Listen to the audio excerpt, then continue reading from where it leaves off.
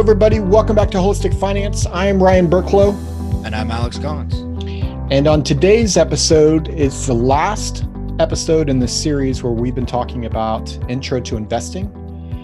And this might be probably the most important episode in the series because this is where most people struggle. And it's about the emotions that we have with money. Yeah, I mean, allowing emotions to dictate our investment decisions is where most people wind up failing in terms of investments, and it's the hardest one to identify where you've gone wrong. And Alex, you've got one of my favorite lines when it comes to this around like we're the one industry that people, and you said better than me. So why don't you start us off? Sure. So we're the one industry in the world in which people routinely walk in our door and ask us what we've marked up 25 to 50% and say, I want to buy that. And at the same time, they also say, hey, you've marked this down 10 to 50%. Can I sell that back to you? And when we state it that way, it sounds idiotic. Because why in the heck would somebody want to buy something that's been marked up and sell something that's been marked down? And yet this is what happens with stocks and investments all the time. And it is normal and natural. So if you're doing that, A, don't beat yourself up about it, but B, stop doing it. So we're going to give you 3 takeaways to help you not hopefully be as emotional in terms of allowing your emotions to dictate what's going on with your investments. And so the first one that we're going to go into here is being aware that you're allowing your emotions to actually help you either try to market time or even maybe predict what's going to happen in the future here.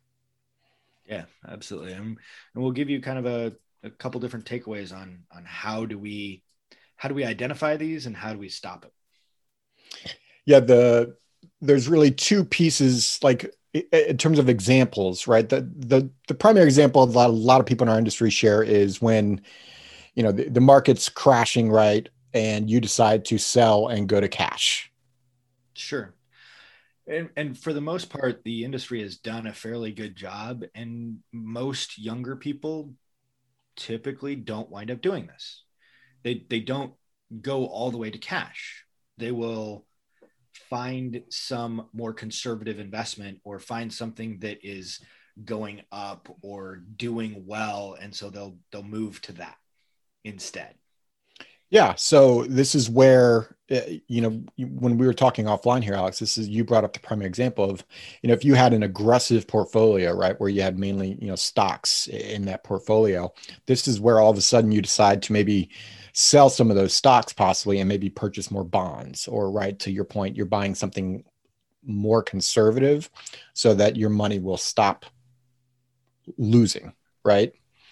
Correct. And like the reason why we're allowing the emotions to dictate our decisions in this situation is because we're fearful of what's been going on, right? And so, and this works both ways. We're fearful of participating in a big down market, and like the most dangerous words an investor can say is it's different this time. And that's true whether it's the upside or whether it's the downside.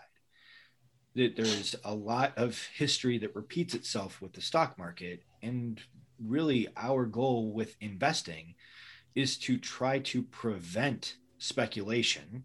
We're trying to prevent predicting what's going to occur in the future and allow the markets to work for us. And that involves investing in broad stock market-based investments and making sure that we're not taking on more risk than we can stomach. And so if we get to a point where we're uncomfortable with what we're investing in, then we may need to make a change, but let's make it an informed change as opposed to a knee-jerk reaction. A good question to ask yourself, right? So when you're going to make a change in your investments, before you make the change, ask yourself, is this emotional? right? What's causing you to make this change, right? And if you can narrow it down where it's not emotional, then great. If you are narrowing down where this is an emotional decision, then you need to take a step back and maybe and think about a couple different things. Well, and ultimately it's going to come down to like, okay, when and how are we going to reverse this decision? If the answer is we're not going to, like, okay, cool. That's an example of knowing that we are invested too aggressively because of the volatility. And we now need to hold ourselves in check when the market does go back up, that we're not going to then jump back into something that's more aggressive. Because in that example, we will have ridden down the market to some extent that caused us to panic, sold out, waited for it to go back up, and then bought back in. And so essentially we'll have sold low and bought high, which is exactly what we talked about just a minute ago and referenced as not the way to do it. Which takes us to number 2, right? Because when you're getting back in, right, you're now what we would call possibly looking at chasing return, right? Sure. So we're allowing now our emotions to maybe choose what investments we have, right? So Alex and I have spoken about this in the past in terms of, right, the last decade or so, the S&P 500, right, the 500 largest companies in the United States, has been one of the best assets. Right. And allowing our emotions to dictate our decisions here might be something as simple as, oh, well, I don't want to invest internationally. I'm only going to invest domestically. And so we shift away from international markets and into, in your conversation there, the S&P 500. It could also be, well, I'm going to avoid small cap investments or mid cap investments, smaller or medium sized companies, and I'm only going to invest in large companies because they've been doing exceedingly well. And again, this tears down our diversification and it prevents us from having an optimal portfolio from a risk return profile. Yeah, Alex and I, when we're working with clients, there's this calculator that we actually go through. It's a game where you get to choose, if you had $100,000, what asset class would you put it in? And we actually use like the history. So we go back in time. So we're saying, look, you've got that Back to the Future almanac, right? You know what's about to happen. So where would you put your money in 2008? Where would you put your money in 2010? Where would you put your money in 2001? And even though we know what actually occurred, we did this live in front of like 1,000 advisors, and we had one of the more experienced advisors go up to the mic, and even that experienced advisor still didn't predict with 100% certainty or accuracy what occurred. Sure. Well, I mean, they did well, but at the same time, like even with foreknowledge of what occurred and a background in investing, they weren't able to predict the best category every time. And that's with knowing the history. Now look at it from the standpoint of when you don't, how do you know when the S&P 500 isn't going to be the best asset class? Well, I mean, the answer is we don't. Exactly. So this is that going back to allowing our emotions to, we sit down and we go, man, my rate of return isn't going that well, but this one asset class is doing really well. Let's put some money over there. And you change up your portfolio because you're quote unquote chasing return. Which takes us to number 3. And this is probably the biggest, this is the overarching, I think, problem that is in everything, because when you can't tie your emotions to what you believe, it's hard to stick to them. It's hard to stick to the plan. And this is, you don't have an investment philosophy. Yeah, you don't have that guide. You don't have a set of rules of how you're going to go about making these decisions. And therefore, the decisions wind up being made from an emotional standpoint because you feel like, hey, we need to make a change because of whatever is going on in the market. And more often than not, that is going to simply create extra transactions, create the possibility for additional losses, and put ourselves in a position where we're chasing returns, and we're opening up additional variables and additional risks that we weren't going to be taking with a balanced portfolio that we're simply rebalancing periodically. Yeah, what this looks like is, a simple philosophy could be, Alex and I were talking about broad diversification, including international, right? So if you've got a philosophy, and that's an overly simplistic one, but it kind of gets to what our point is here. If that's your philosophy, broad diversification, including international, where you're not concentrated in one specific asset class, if that's your true philosophy, then you hold steady when a particular asset class starts to do well, because you know that you can't predict when it's not going to do well and when the next asset class is going to take over. Yeah, I mean, we think about this is not too different from like any of the fad diets.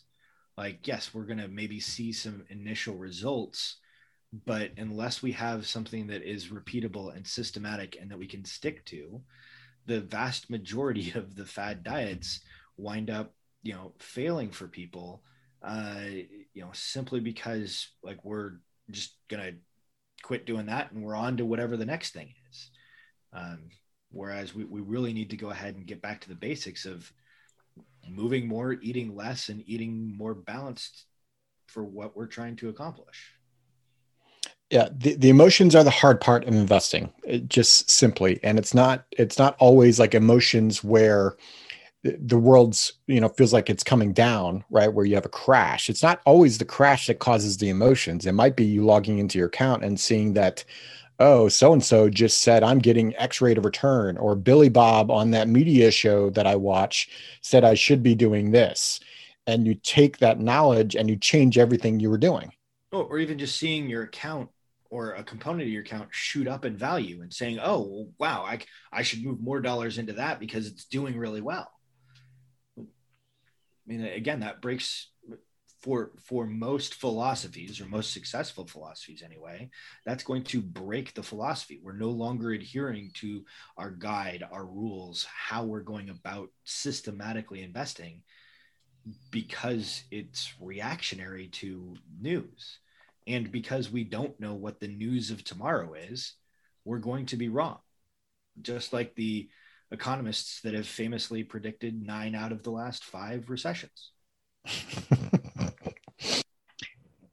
So we're hoping that, the point of this episode is understanding your emotions, right? Like having a philosophy that kind of helps you keep your emotions in check, where you can sit down and say, okay, I'm making this decision because of this philosophy that I have, rather than I'm making this decision because it feels good.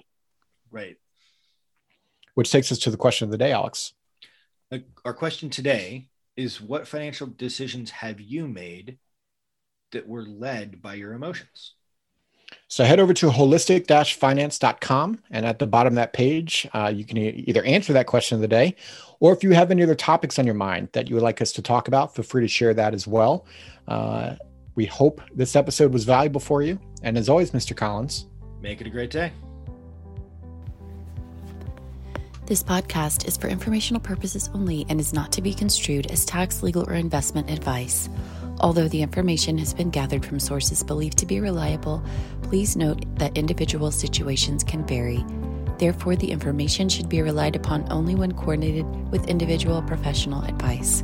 Guest speakers and their firms are not affiliated with or endorsed by Park Avenue Securities Guardian or Quantified Financial Partners, and opinions stated are their own. Guardian, its subsidiaries, agents, and employees do not provide tax, legal, or accounting advice. Consult your tax, legal, or accounting professional regarding your individual situation. All investments and investment strategies contain risk and may lose value. Ryan and Alex are registered representatives and financial advisors of Park Avenue Securities, LLC, OSJ 333 North Indian Hill Boulevard, Claremont, California 91711. Telephone 909-399-1100. Securities products and advisory services offered through Park Avenue Securities member FINRA SIPC. Financial representatives of the Guardian Life Insurance Company of America, Guardian, New York, New York. Park Avenue Securities is a fully owned subsidiary of Guardian. Quantified Financial Partners is not an affiliate or subsidiary of Park Avenue Securities or Guardian. Ryan Burklow, AIR Insurance License Number 153-19412, CA Insurance License Number 0K24924. Alexander Collins, AIR Insurance License Number 7264699, CA Insurance License Number 0H24806. Pinpoint number 2021-123147. Expiration June